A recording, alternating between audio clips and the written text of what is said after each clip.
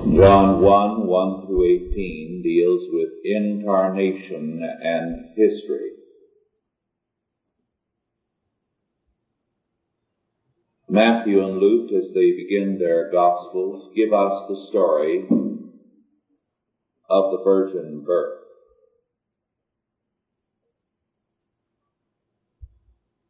But John goes far deeper. He begins not only with the presupposition of God's miraculous Son, the miraculous birth, to which he refers in verse 18, the only begotten Son. He goes much further to tell us what Jesus Christ was from all eternity. The virgin birth, after all, is treated by John as the starting point of faith, not a high point, not a peak of faith, a presupposition, something that you begin with. And so presupposing that which has already been declared by Matthew and by Luke, John goes much further, and he gives us the essence of the doctrine of Christ. John presupposes faith as he opens up these things. He does not deal with people as though they were rational men who were to be convinced of truth by logical argumentation. He declares unto them the truth, because nothing else is the truth.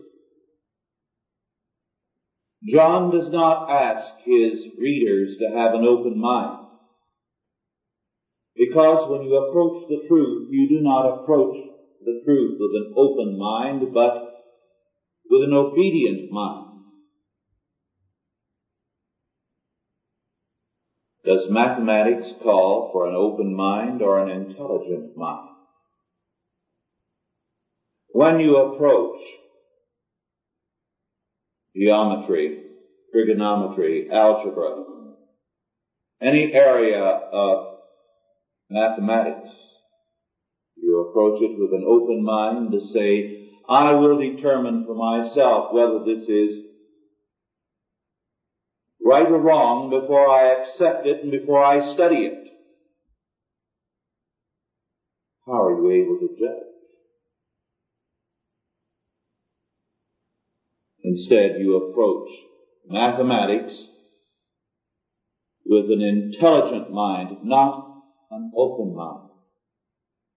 With a mind that says, here is a discipline, a learning. And it's not for me to sit in judgment on it, but to study it. So John speaks to the intelligent mind, not to the open mind.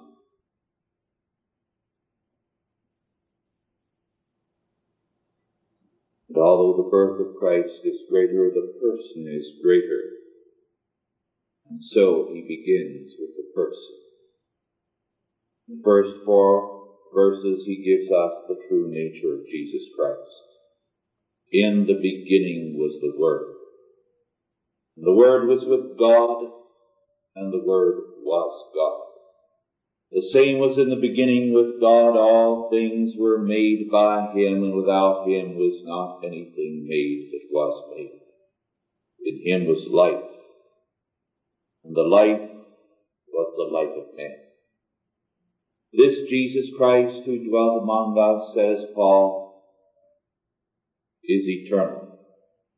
He was with the Father before the world was, before all things. He is co-eternal with the Father. He is the second person of the Trinity. But He is a person distinct from the Father and the Godhead, though in perfect union with Him. But He is God. There are 3 persons in the Godhead, but one God. The Word was God. The Word, the Son, was creator of all things. All things were made by him, and without him was not anything made that was made. So declares John, this Jesus of Nazareth who walked among you was before the foundation of the world, and the whole creation was made by him. He is the source of all life in every form. He has life in himself. In him was life. The life was the light of all men. So that Jesus Christ, who indeed, as has been declared unto you, was born of the Virgin Mary, and was very man of very man, was also, declares John, very God of very God. Then John goes on in verses 5 through 11 to speak of the revelation and rejection of Jesus Christ. He was God before all creation. He created all things. But men, although the light of Jesus Christ shines in the darkness comprehends it not.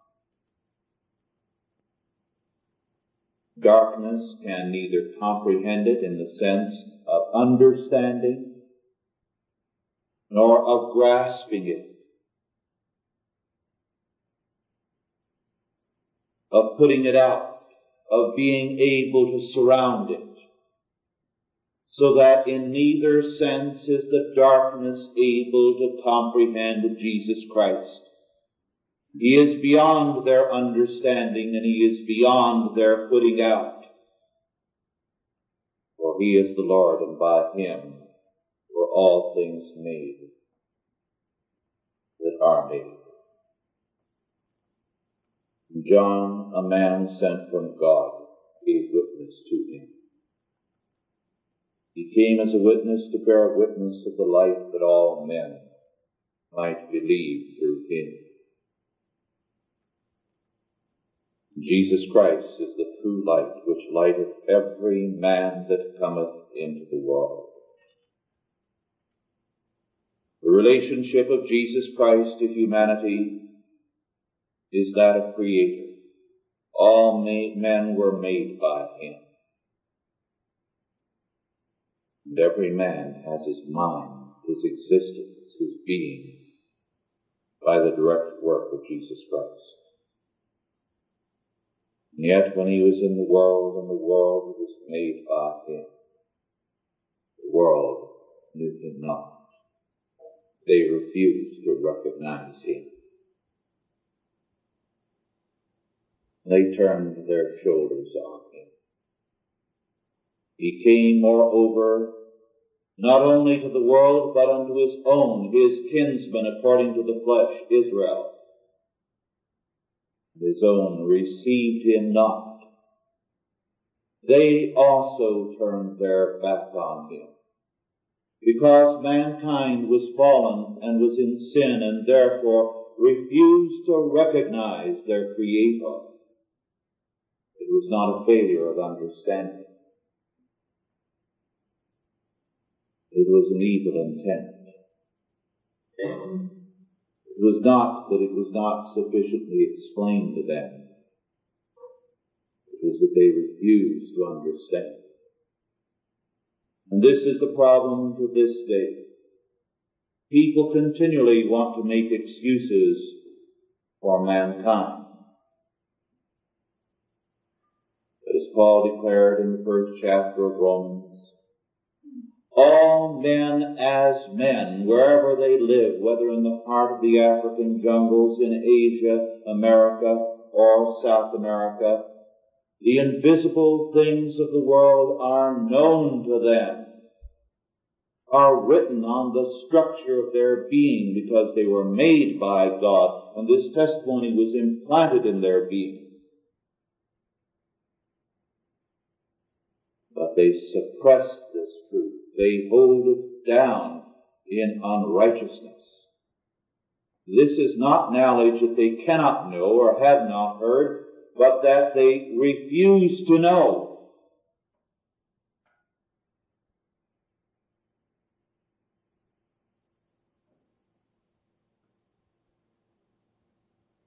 But then John goes on to declare in verses 12 and 13 that acceptance of Jesus Christ is the source of power. But as many as received him, to them gave he power to become the sons of God, even to them which believe on his name, which were born not of the blood, nor of the will of the flesh, nor of the will of man, but of God. So that even as our Lord's birth was a miracle, in that his birth was not of blood, nor of the will of the flesh, nor of the will of man, but directly of God, so our regeneration is a miracle that is compared to the virgin birth. It is of God. It is not of the blood. We have no natural right to regeneration, to salvation. Nor is it of the will of man. We cannot will ourselves into heaven.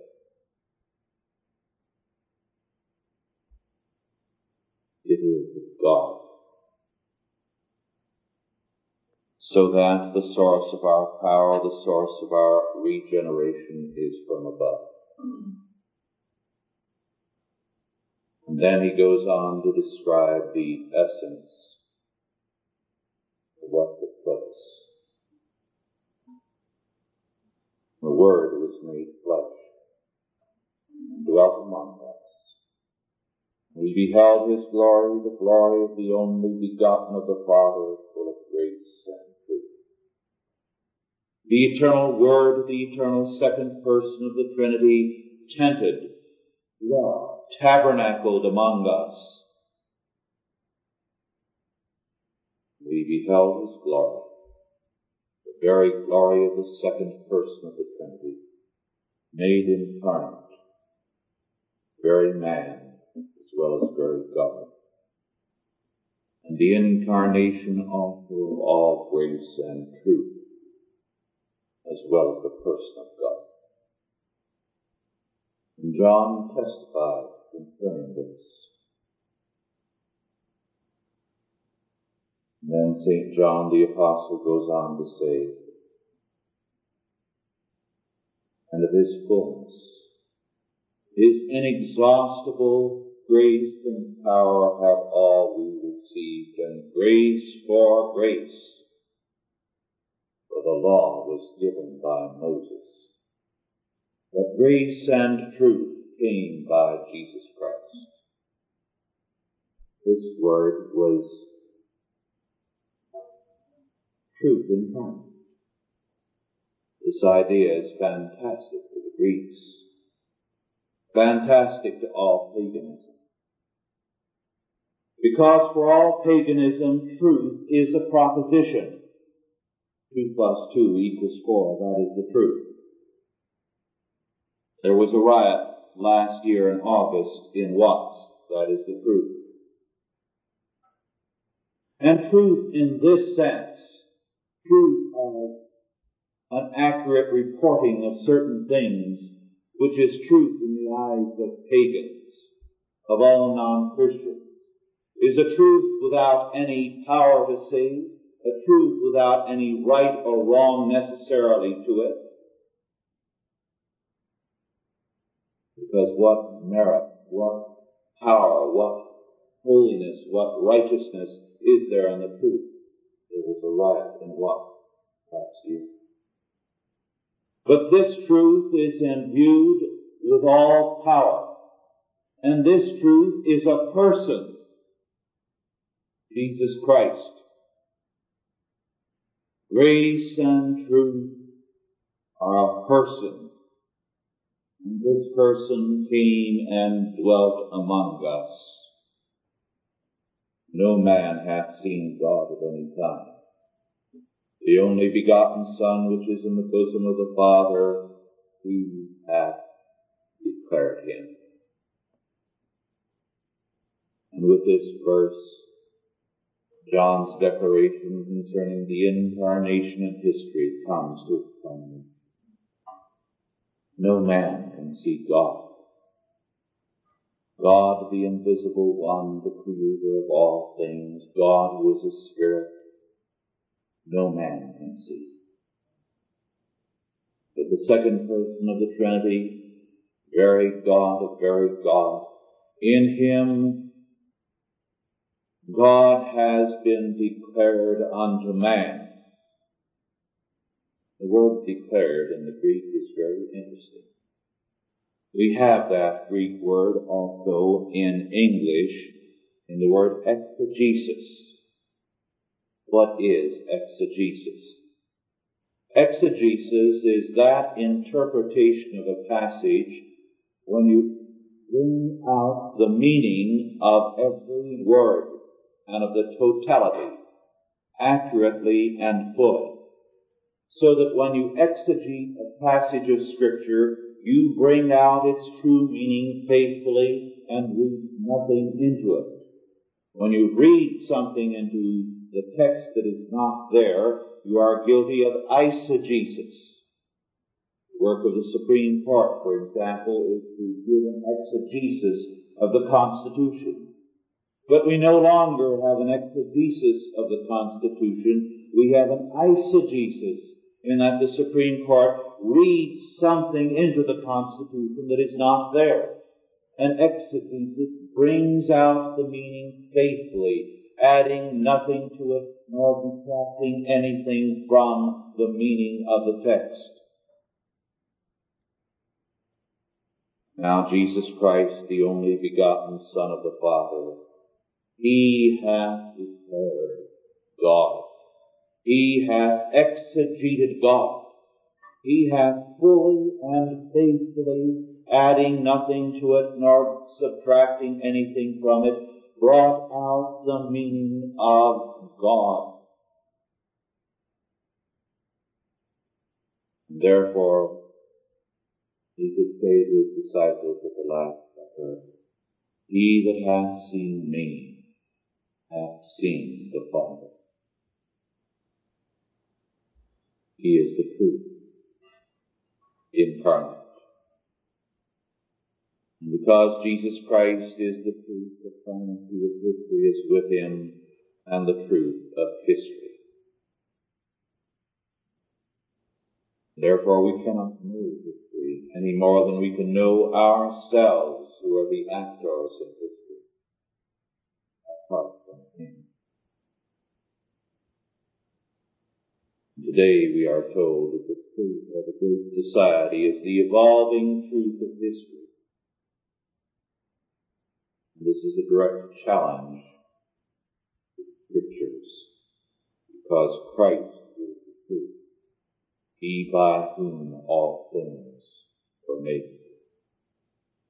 And the Scriptures affirm the finality of Christ. He is the Alpha and the Omega, the beginning and the end, the totality, everything in history. By him were all things made, and without him was not anything made that was made. And known unto God are all his works from the beginning of the world, so that all history is in the hands of Almighty God. So that Jesus Christ is the meaning of history. And the meaning of history is to be found in Christ, not in man or the state.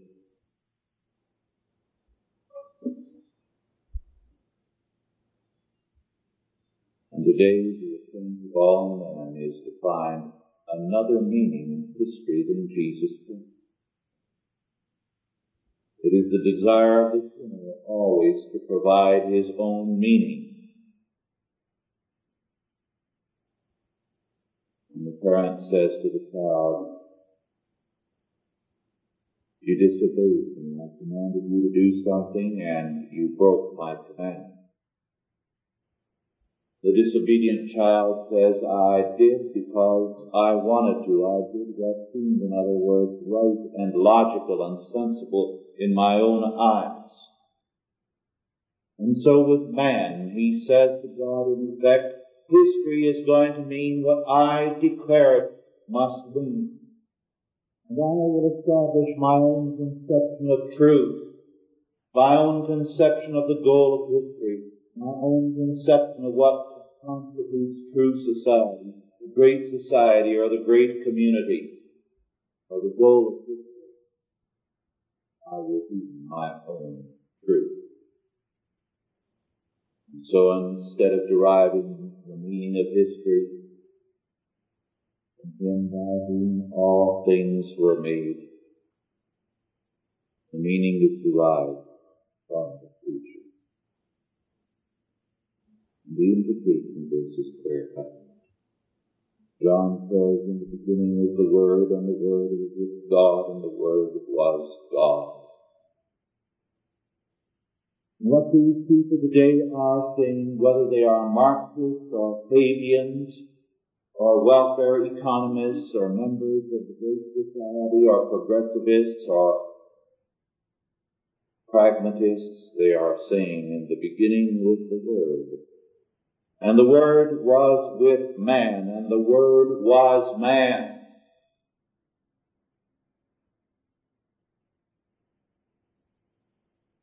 They make man the reason and the power of the universe.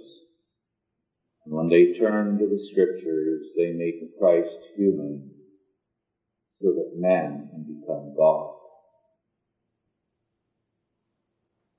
And all these modernists who preach week in and week out and destroy the deity of Christ, it is with one purpose, so they can deify man and his fate. Or else they make Christ's divinity the divinity of all men, so that all men can claim divinity. And it ends up with one thing, either course they take. The state, the great society, the dictatorship of the proletariat, as the Word, the light that lighteth every man. John declares, the only begotten Son, which is in the bosom of the Father, he hath declared him.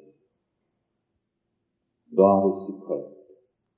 And all meaning, all history is declared and exegeted fully in Jesus Christ. And we cannot go outside of Christ in order to understand the meaning of all things.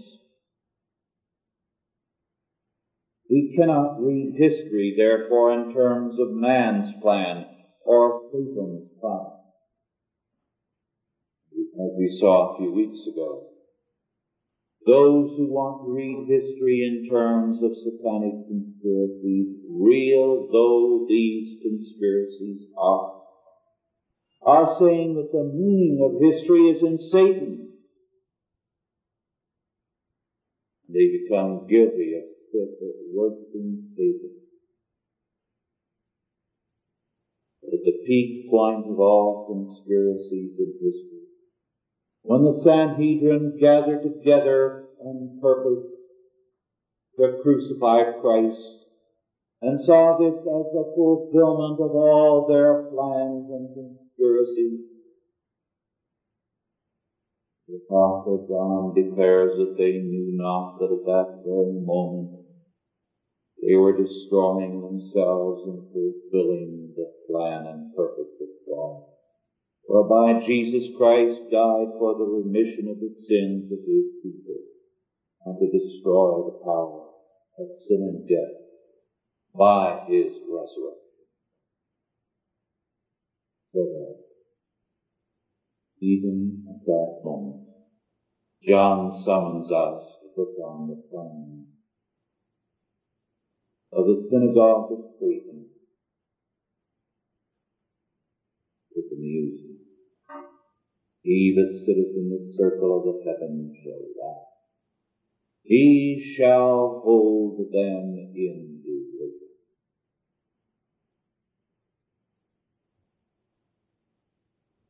It is God's purpose, declared in Jesus Christ, that we must read history by. How we read history, therefore, reveals our faith. Are we going to see history as the Marxists and the Fabians see it? Or are we going to see it as something that Satan endlessly manipulates and we must stand there quivering, waiting for the blow to fall? Or are we to see it in terms of Jesus Christ, by whom all things were made, and without him was not anything made that was made? Either John's declaration is true, and we must read history in terms of Jesus Christ, or we must be honest and forsake the whole of Scripture, because this is no halfway faith. How shall we read history?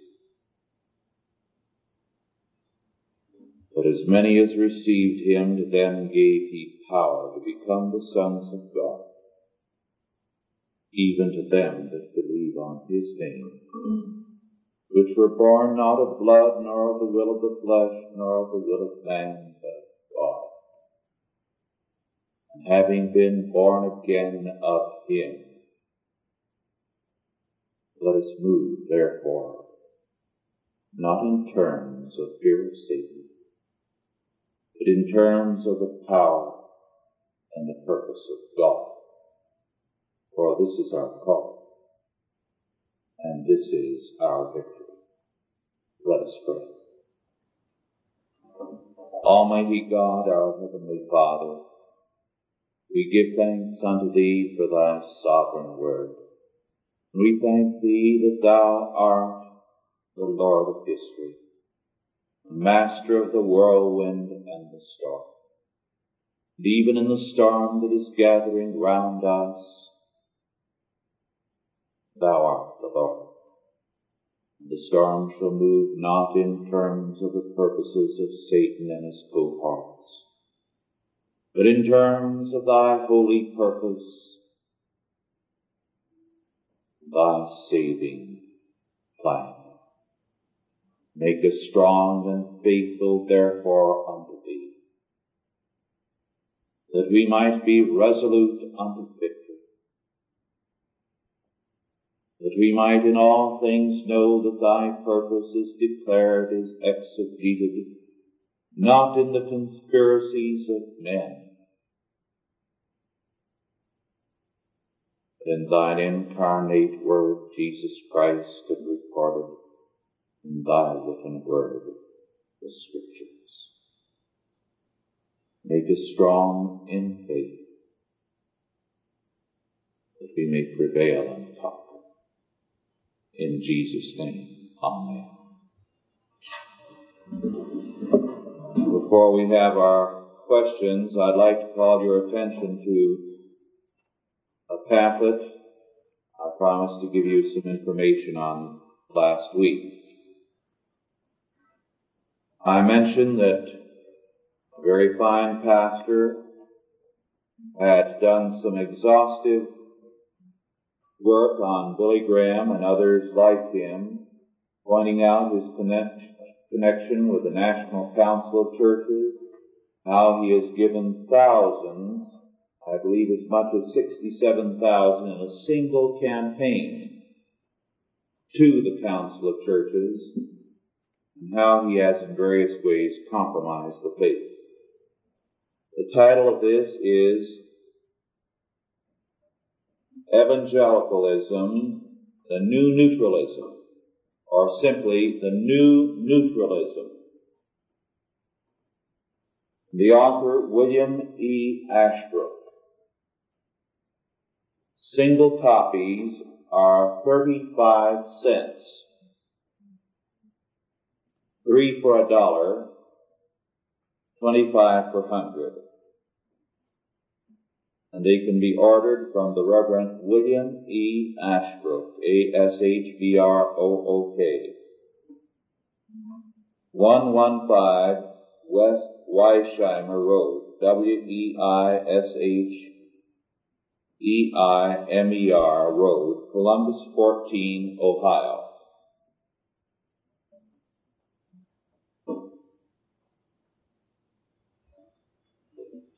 Yes. There's a movie out now by an Italian columnist, something about the story of Jesus Christ, exposed by St. Matthew.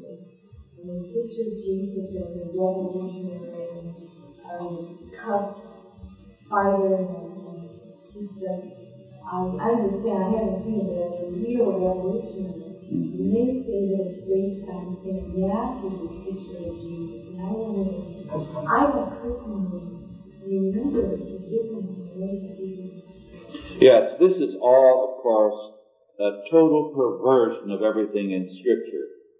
The new line of the far left and of the National Council is that the Bible is not concerned with metaphysics or with truth. It is simply concerned with action. And so Jesus didn't believe in an unchanging truth. He was for a new truth for each age. He was for perpetual revolution.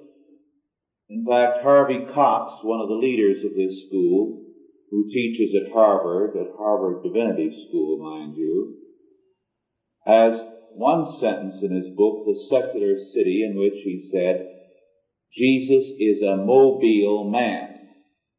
In other words, he was a man who was perpetually in motion, believed in perpetual change.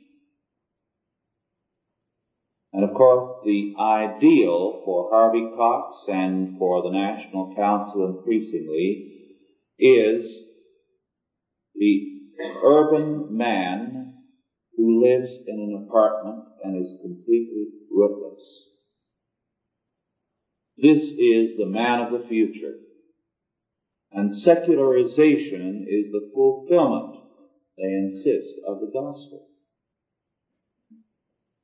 Now, of course, this is nothing more nor less than a total perversion. And in terms of this, the gospel becomes world revolution.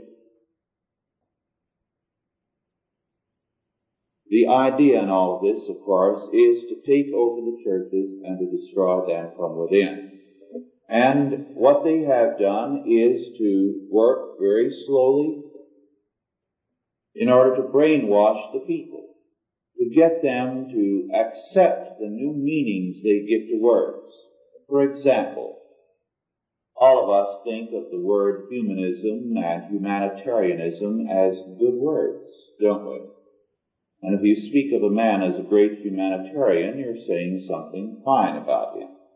But if you will check Webster's dictionary for the definition of humanitarianism, you will see that the basic meaning of the word is one who denies the deity of Christ and Christianity and believes in the divinity of man. But what they have done is to take that word and try to make it cognate with everything that's good and noble and ideal, and little by little introduce that as a secondary meaning while retaining the first meaning. So now you have two meanings in the dictionary. And this is how steadily they destroy words, and how they destroy the very text of the Bible.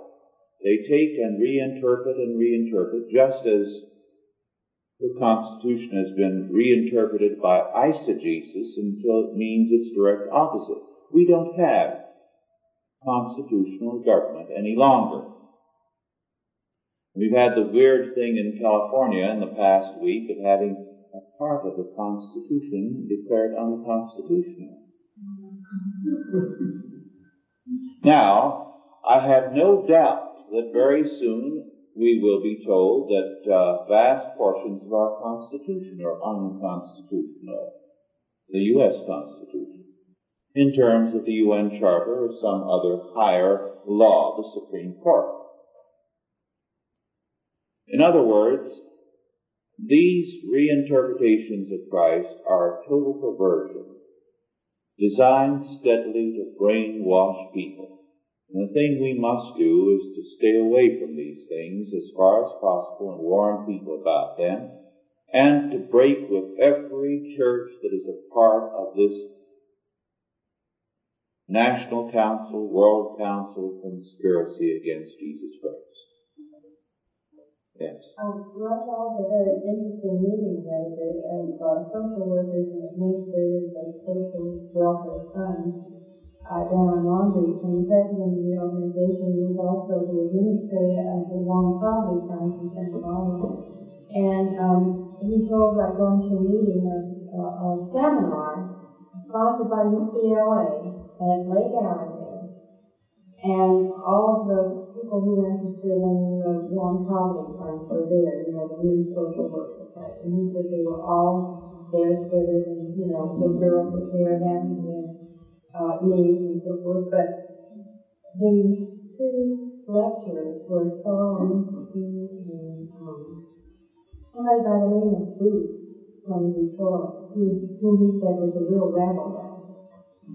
And he said this was an eye-opening experience because all they talked about, the majority of them were Negroes in Michigan, and among them, the great percentage of the Negroes were either black Muslims or black nationalists, and they talked about revolution all they can. And he said Alinsky and Booth were there to train them on how to go into cities and take over, destroy the established order of cities and everything. So they are quite openly, discussing taking over our cities and everything. But he tied this National Council of Churches in with Saul Alinsky. And he said the Presbyterian Church in California is giving $200,000 to further his nonprofit foundation.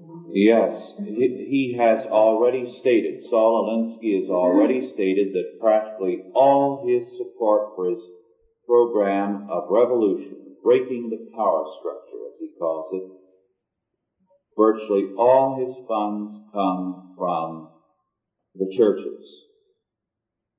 This is very true, because the gospel according to the churches is no longer Jesus Christ, it is revolution.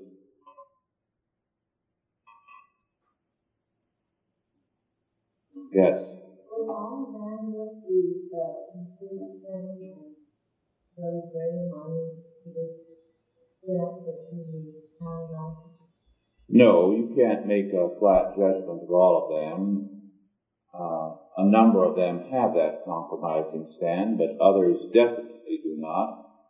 The one who is the most militant against any compromise and the most consistent in his hostility to compromise, to any social gospel, is John R. Rice.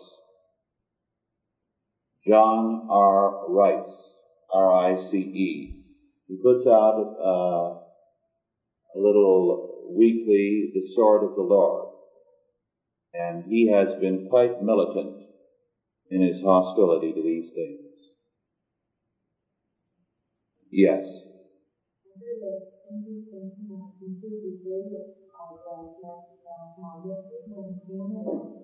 Not accepting our federal jurisdiction, they'll only accept filters.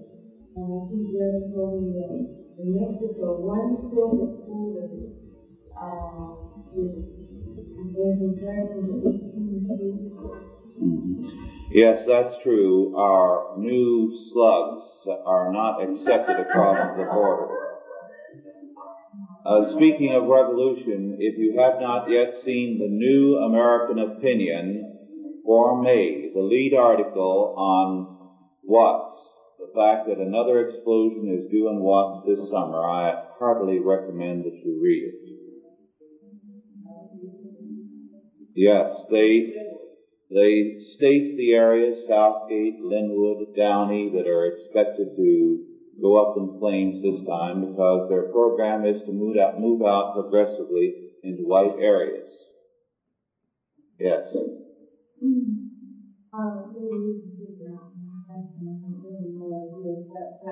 What we've been discussing today, I was in a discussion this week concerning these issues. The point being that as Christians, if we understand these things about Christ and history, and we get great concern about the things that are transpiring around us today, is this an indication that we do not have faith? No, because our faith has to be relevant to history. And therefore we must be concerned with these things. We must do battle against the powers of darkness. But we cannot ever believe that the power is with darkness. So that we must contend for the faith, we must apply the faith to every area, we must move out into politics, economics, every area, education. But we must never feel that the initiative belongs to the enemy or that they are going to prevail. Well, what I'm trying to bring out, it seems to me that the approach is sort of a realistic approach down through history. Many times, Christians have suffered and many different kinds of crises. But and today we are concerned with that and have a real interest in it. Well, I would choose not having it, and I know this is wrong, but I don't know how to discuss it properly. Yes. I know what you're talking about. Some Christians who feel that the way to show that they have faith is to separate themselves so totally from the world that they do nothing about the evil that goes on around them. Now, there are a lot of these ultra-fundamentalistic groups on college campuses. Their attitude is that they're not going to concern themselves about anything, applying their faith or fighting what they get. They're simply going to have prayer meetings and try to build themselves up spiritually. And the result is that they surrender more than any other Christian group. Because the minute you say, I'm not going to fight, you've surrendered. Then you end up making peace with them. This past week I was with a lot of campus groups in the Midwest, speaking on different college campuses to groups great and little. And I was scheduled to speak, among other things, at the there, an university group.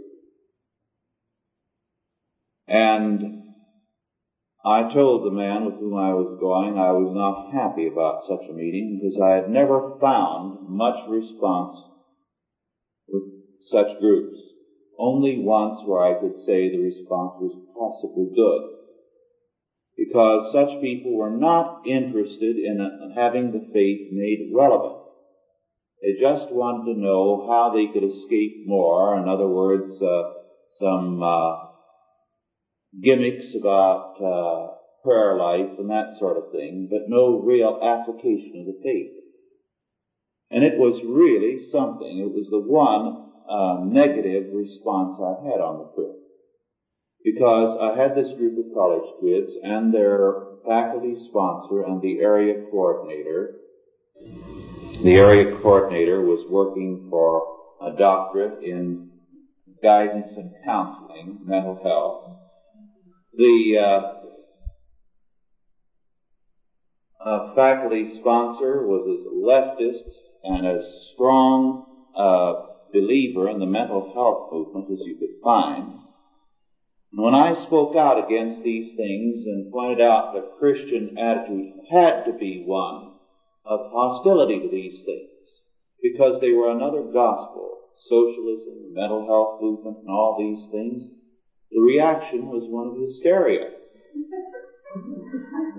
And this faculty sponsor, who was a young woman, was practically screeching most of the time during the question period, not letting any of the students have a chance.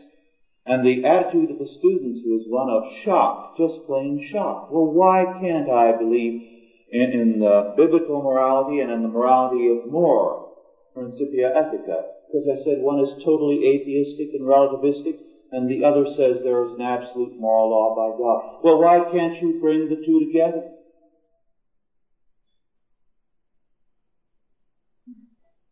And that was it over and over again. Why can't I be a good Christian as long as I read so many verses a day and have a prayer life, and then be a socialist and believe in everything the world teaches and in its moral code and everything else, as long as my devotional life is maintained?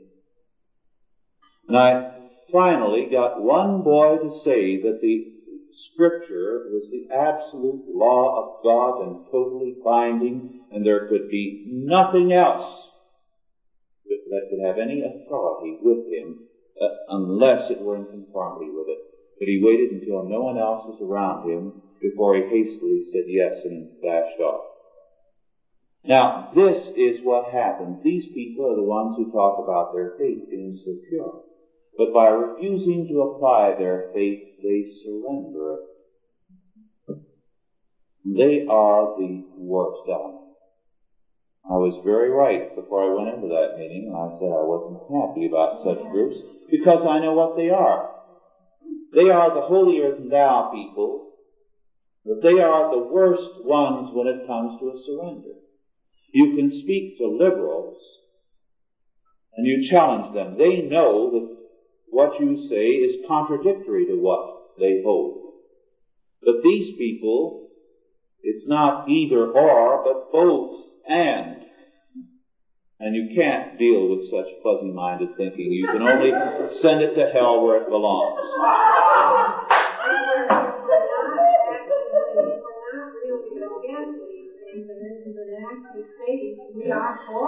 Right. Right. Yes. Did you hold this movement of the time closing or speaking in time, and there's a big movement like that on such day in the same category? Well, I'll give you a reference next week, because that's a big question, on another pamphlet. And if I fail to remind me, it goes into the healing movement and the tongues movement and analyzes them very carefully from a biblical, theological point of view. And that's better than giving an offhand opinion. Yes? Now, what you were talking about, my question before was this, that I was thinking of different groups. I don't know if they're considered churches. I have never heard a name of a church connected with them. But there are ministers, head of it, that consider, like the Jews would say they're the chosen people, and there's a group of white people, and they're the chosen people. And they can cite all the verses in the Bible. Huh? No, that is what I'm thinking of. And they know their Bible from beginning to end, but they will not accept any people into their so-called church. Only white, because these are the chosen ones. The chosen people. Now, if you're a Christian, can't you be a Christian and you can be other nationalities too? Yes. I mean, other... This could be a British Israelite group. There are a number of such groups that are very restrictive, and this is false. Because the Bible says that there will be the elect of God in the eternal kingdom of God out of every people, tongue, tribe, and nation. Well, that's what I thought, and how can you put a corner on this? You cannot. When you put a corner on God's grace, you've cornered yourself out of it. This is quite interesting. I heard it on TV, and I went through it. But that was awful.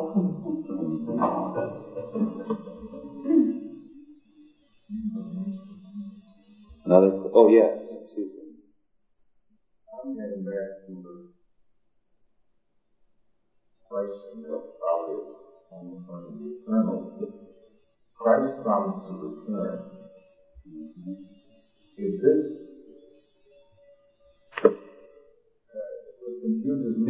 everything was proper in the first place, why return? It's done. Christ made history, made the world in the beginning. Man fell into sin. Christ came into the world to save man from sin. Then at the end of history, Christ will come to end this world and this creation and to usher in the eternal and new creation. So that he is, as it were, the Alpha and the Omega, the beginning and the end of history. And Alpha and Omega means not merely the beginning and end, but the A through Z, as it were, the totality, the ABC on to Z of history. So that his second coming brings history to a conclusion. And it says to us very vividly that he by whom all things were made and he by whom all things were saved is he by whom all things will come to their fulfillment and have their new and eternal destiny. It would leave those who do not believe and completely out of the circulation. Right, it will leave them in hell. No matter how decent they try, I don't think they try. They're not, it's the idea of trying and being decent is a veil to what we were discussing, that they will not know him. It's not a failure of knowledge, it's a failure of will. They don't want to know him.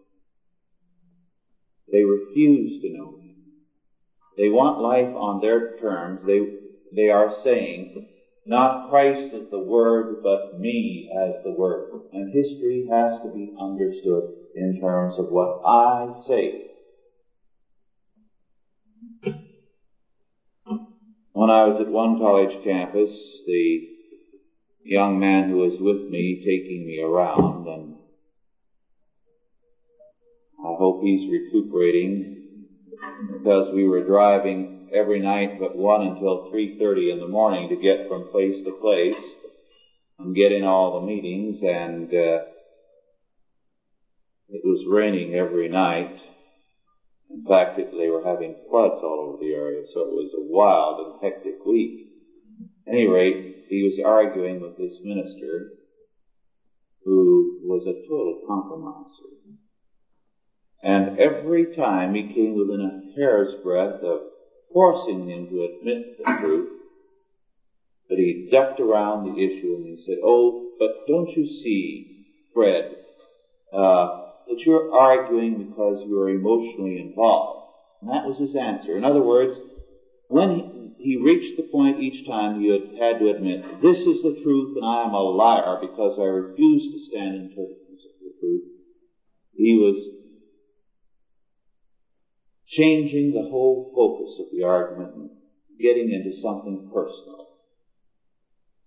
And this is the way it is with all men who refuse to believe, whether they've heard of Christ or not. It is a failure of the will. And they maintain a public front and say, "You see, I am such a respectable person. How could God ever look down his nose at me? How could any man ever look down his nose at me?" Well, God does, and I think I'll take God's perspective. Conviction of complete faith, the answer to the Not complete faith, because none of us have that. Any kind of faith, yes.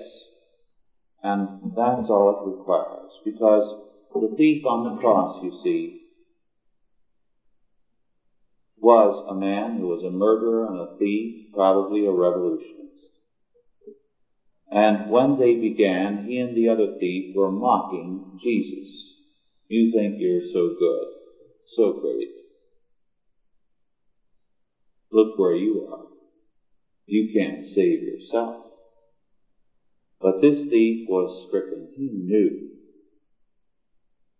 And although he'd never studied theology, perhaps never had a single Bible lesson in all his days, he knew the truth, as every man does. although all men suppress it in unrighteousness. And he turned finally and said to Jesus, Lord, remember me when thou comest into thy kingdom. And Jesus said to him, today thou shalt be with me in paradise. This very day before Sunday. Now that's all it took.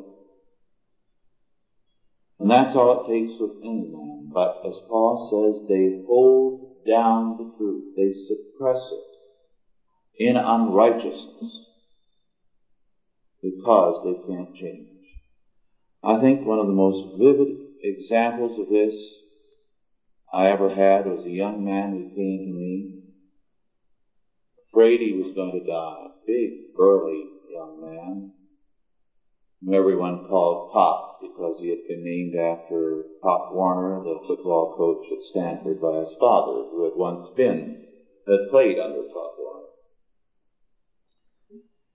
And I've forgotten the name of his condition, but it was a varicose vein of the throat and digestive tract, so that when he drank, and he was a heavy drinker, it would cause the vein to break and he hemorrhaged very badly. And so that every time he started drinking heavily, he'd start coughing up blood, and sometimes it just come pouring out of his nose and mouth. And so he was frightened, and he came to me, and I talked to him very plainly about the faith. And he knew it was all true. And he knew what he had to do in order to live. And I told him, Warner, you know yourself, and you know your own nature and your sins. I said, what you need to do is simply to pray and ask for God's saving power and help to throw off your drinking and become a new creature in Christ. And that finished it. He said, Rush, how can a man humble himself to pray? To ask God for anything. He got up and left. Now, he wanted some other answer than to submit to God. He was God in his own mind. That's it. And this is it with everyone. Who's going to be God? God or myself? And what men are saying is, I am my own God. And this is the temptation of Satan. Ye shall be as God, your own God. Knowing, that is, determining good and evil for yourself. And Calvin once said, many people who are guilty of this sin, who are fearful sinners, nonetheless are outwardly very fine citizens. Why? They've made themselves their own gods, and on their own they say, I like to have a good home life. A man's happier that way. I like to be a good citizen. After all, life is better that way and more profitable for me. So Calvin said, these men often put some believers to shame with their conduct, their outward conduct. But in their heart, this is the reality. They have said, I am God, not God. And this is the sin that men must confess. Sin men must overthrow and submit themselves to God and say, He alone is God, and He alone therefore can be my Savior. I cannot save myself. Well, our time is past. We stand dismissed.